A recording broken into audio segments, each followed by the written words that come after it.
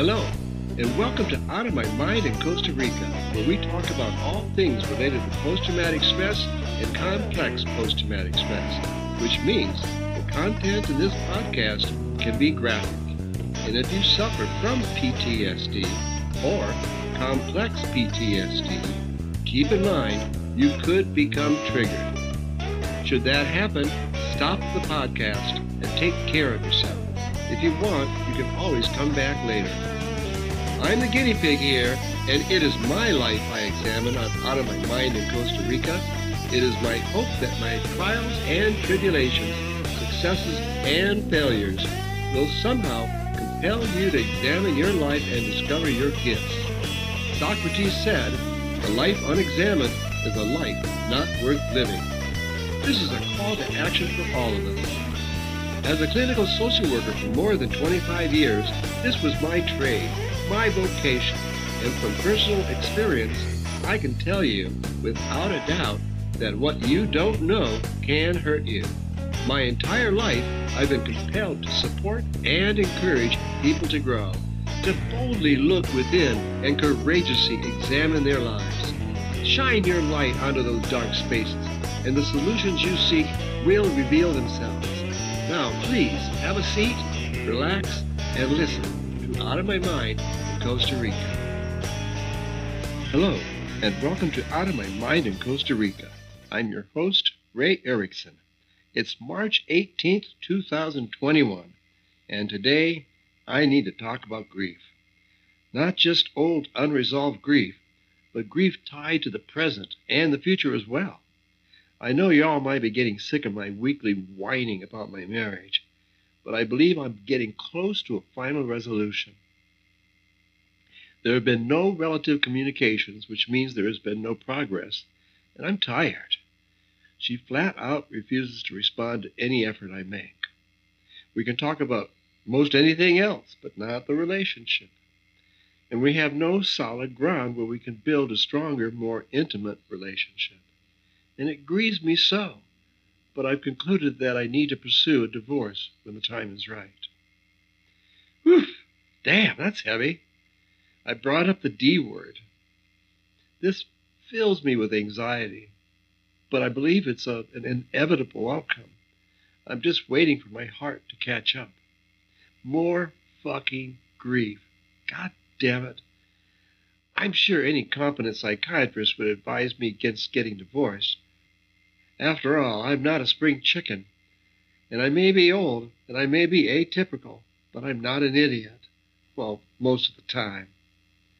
Before I can file for a divorce, I need to finalize my permanent residency status in Costa Rica. All I need to do is complete one form, pay $200, and schedule an appointment for 3 months down the road. When I get these steps completed, I will have permanent residency sometime in late June or early July. Then I can pursue the divorce. I hesitate to tell my wife my intention to divorce because, and I hate to say it, she has the power to undermine my residency status. And as hard as it is for me to imagine her doing that, the truth is, I don't know her well enough to know that she would not sabotage my residency. After 12 years, this is a real hard thing to acknowledge. Not talking about this stuff is not my style. I'm usually right up front, right from the get-go, and I am not comfortable keeping a secret about a decision I have made. I prefer to announce it right away. Meanwhile, I have a perfectly nice place to live for as long as I want to live here. However, I am thinking about leaving Costa Rica and returning to the States. Most people would question my sanity about leaving Costa Rica, and yeah, I hear ya. There's a good chance that all of this grief stuff will blow over, and I will adjust to a life as a happy expat living in a little casita on the side of a hill in Costa Rica. What kind of nut job would give all this up to return to where he came from? It just doesn't make sense. I would have to agree, and that's why I'm in no hurry to jump ship anytime soon, just because my marriage is on the rocks. I have a lot of confidence when it comes to adjusting to new circumstances, because for much of my adult life, I've been thrust into the path of an oncoming new circumstance with all too much regularity. This has always been true. Perhaps one of these days I'll count all the times I've moved. I think everyone will be surprised by that number. Sounds like fun till I begin to work on it. Then I become overwhelmed with grief. Each one of these relocations has grief deep in its bones. Every time I moved, I left a trail of lost hopes and broken dreams. If you encourage me, though, maybe I'll make an episode out of it. I don't think it's only me, but it feels like I've moved 1,000 times, and there have been so many losses along the way. These moves didn't always result in a safe and secure experience either. Sometimes I jumped out of the frying pan and straight into the fire. Silly me. All of my knee-jerk responses to crises did nothing but create more grief. Grief upon grief. Layers of grief that seem to go on into infinity. There are barely words for the depth of the grief that has been washed up on the shores of my consciousness. It's hard for me to even conceive of the magnitude of pain and sorrow I have experienced throughout my life. I'm not whining here. I'm simply stating a fact. I'm sure many of you feel the same way. It's part of the package when you have complex post-traumatic stress. And grief is heavy shit. And humans are not particularly good at grieving. Don't even get me started on Americans. Here in Latin America, grief is worn on the shirt sleeves. You encounter the mourning families parading on foot behind the hearse that carries their fallen loved one. Flowers and Bibles are held in their arms, and everyone is wearing black. Following the burial, the group gathers at the lost one's home, where the wake continues for a few hours or throughout the night. Regardless, the body is buried within 24 hours. Costa Rica doesn't waste any time putting you in the ground or cremating you. I've heard that the main reason for the rush is because embalming fluid is not used here. And you know what happens under those conditions. Nevertheless, Tico seems to be fine with this process. Located prominently in the center of every Costa Rican town stands a Catholic church, and adjacent to the church is a football field. The bigger the town, the bigger the church, and the church oversees much of the cultural activities in these communities. I believe the strict Catholic dogma is so interwoven into the people's lives that Ticos do not fully grieve. Tico funerals are sober events. Little to no alcohol and perhaps a buffet of typical Tico foods. They are generally short and are finished within a few hours. Then everyone returns home to get on with their busy day-to-day lives. Ticos don't spend much public time expressing grief. Sure, everyone cries at a funeral, but funerals seem to be an interruption in the lives of many Ticos. But what do I know? I'm looking at it from the outside, and given my extremely limited experience, I think I'll just shut up right now about it. Now, the main reason I came back to Costa Rica in the first place was in support of my wife, who wanted to be closer to her family. We have now been here for more than 5 years, and leaving Costa Rica would be a monster decision. I have learned over the past 69 years that sometimes it is best to let an idea marinate for a while. Right now, I'm in the idea phase of the decision. There are many things that need to be sorted out, and there is much research to do before I can seriously consider going back to the States. It is difficult for me to focus on these things because it triggers my guilt. It triggers my shame and my pain. I don't want to look at this, but I know I need to. It's all part of my grief process. On Tuesday, I finished drafting the letter informing my wife of my desire to divorce and perhaps leave Costa Rica. Now, I have not sent that letter to her, but writing it really put me in a funk. I'm not surprised. I've learned that one of the best ways to treat a funk is to distract myself with something else. So, I took a break and decided to watch a movie. A comedy, of course.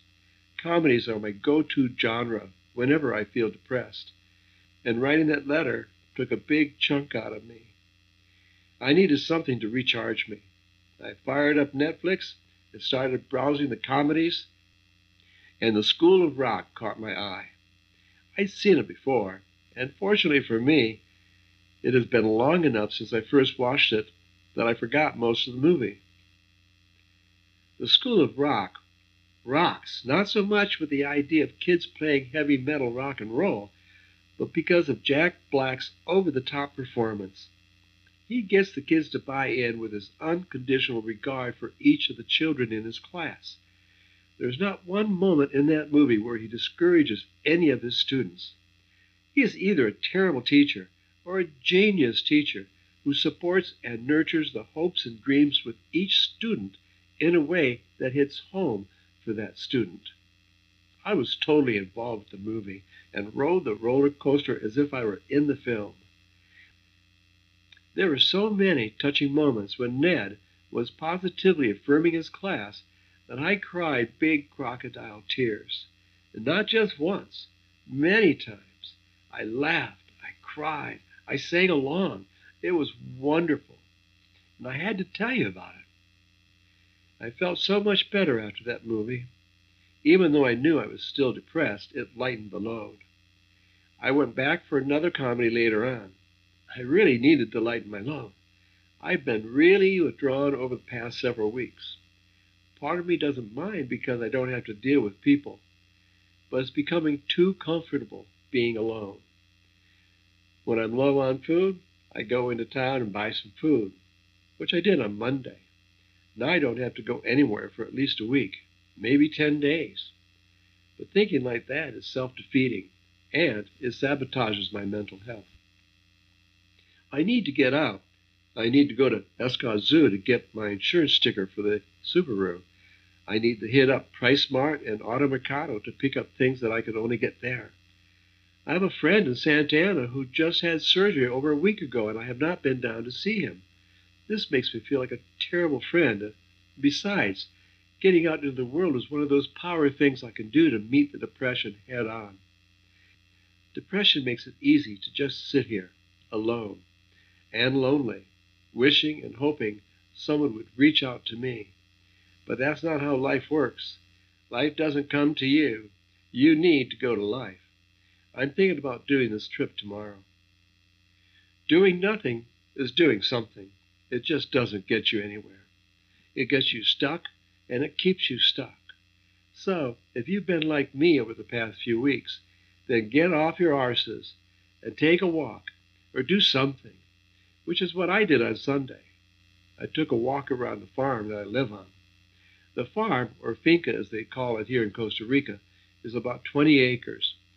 And the walk did me a lot of good. That is, until I began to itch, and itch, and itch.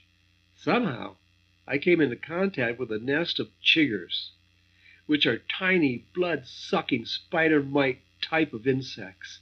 Apparently, I'm allergic to their saliva, and my body, midriff, and legs are covered with 60 to 100 red welts that itch like a dickens. I've been taking antihistamines, showering, and using huge amounts of calamine lotion. I now have pink splotches all over my body, and they still itch. This is the third day after the attack of the chiggers, and it's driving me mad. Monday morning, I woke up at 4:30, itching all over my body. I was about to go nuts, so I jumped into the shower and scrubbed and scrubbed and scrubbed to remove as many of those devil-scent microscopic vampires. In a day or two or three, the itching will subside, but until then, these damn chiggers are a real bitch. I've had them before.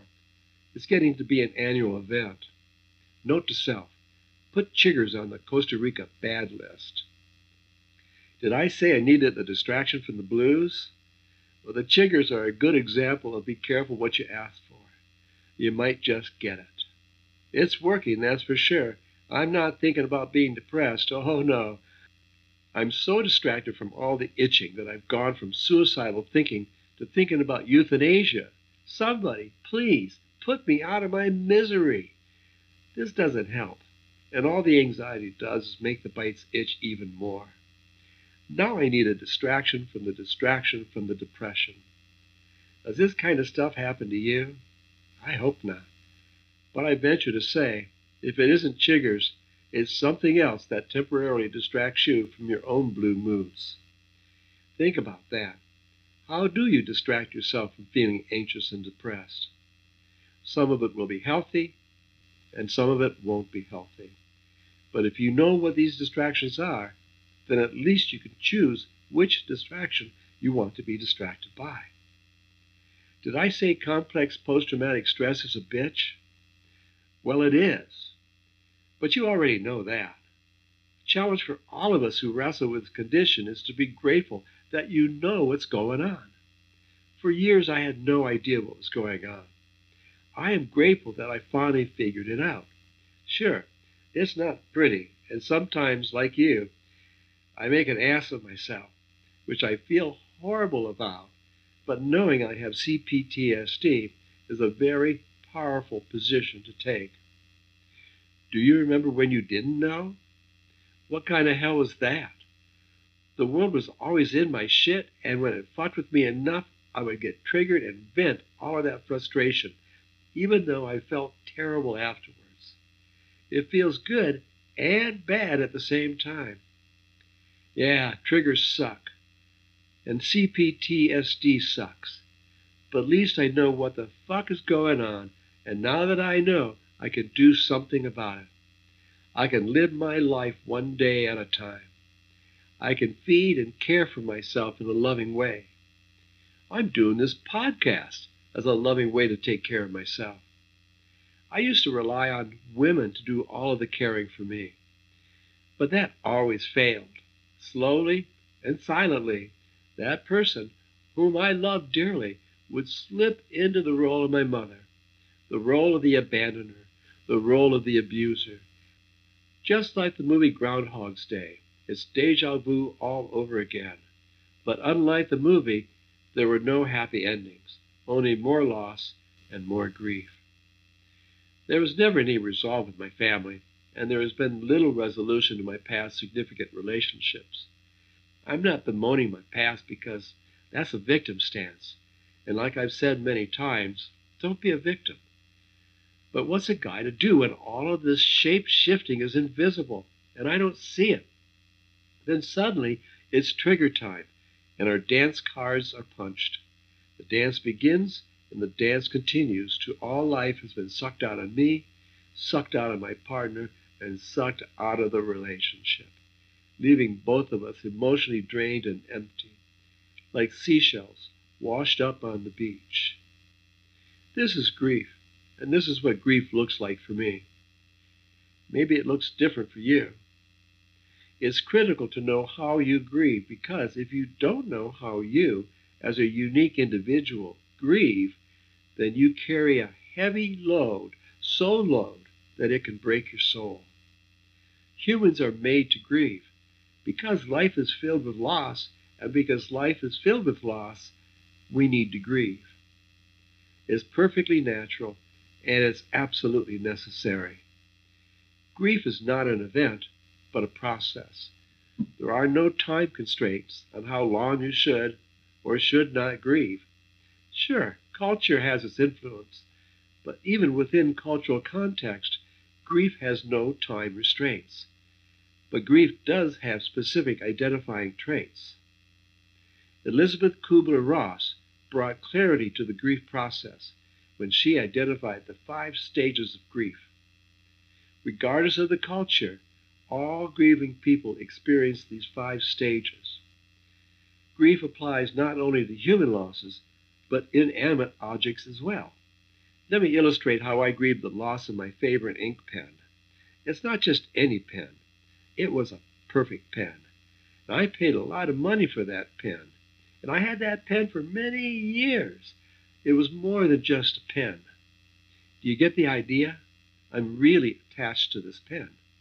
Keep that in mind, because people tend to get extremely attached to people. Whether it's people or pens, The stages of grief are the following. Stage 1, denial. Where the hell is my pen? I can't believe it's not there. I always know where that pen is. This is denial. The pen can't be gone. It has to still be there. Denial gives a little cushion against the pain of our loss and opens the door to anger. Stage 2 is anger. Damn it! Where is that pen? I hate it when I can't find my pen. I'm such an idiot. This really pisses me off. Here we have anger. Anger at the pen for being lost, and anger with myself for losing it. This begins an effort to bargain the loss back. Stage 3, bargaining. I know it has to be around here someplace. Maybe it's in the kitchen. Is it in my coat pocket? This is bargaining, with the hope that the loss suddenly shows up. This is fueled by the fear of the loss being real. When we can't bargain the loss back, then depression sets in. Stage 4, depression. Eventually, I realize my pen is gone, and I become sad and depressed. I really miss that pen. It was a really good pen. I feel really bad about losing it. This is the beginning of letting go, and I'm preparing myself to accept the loss. Stage 5, acceptance.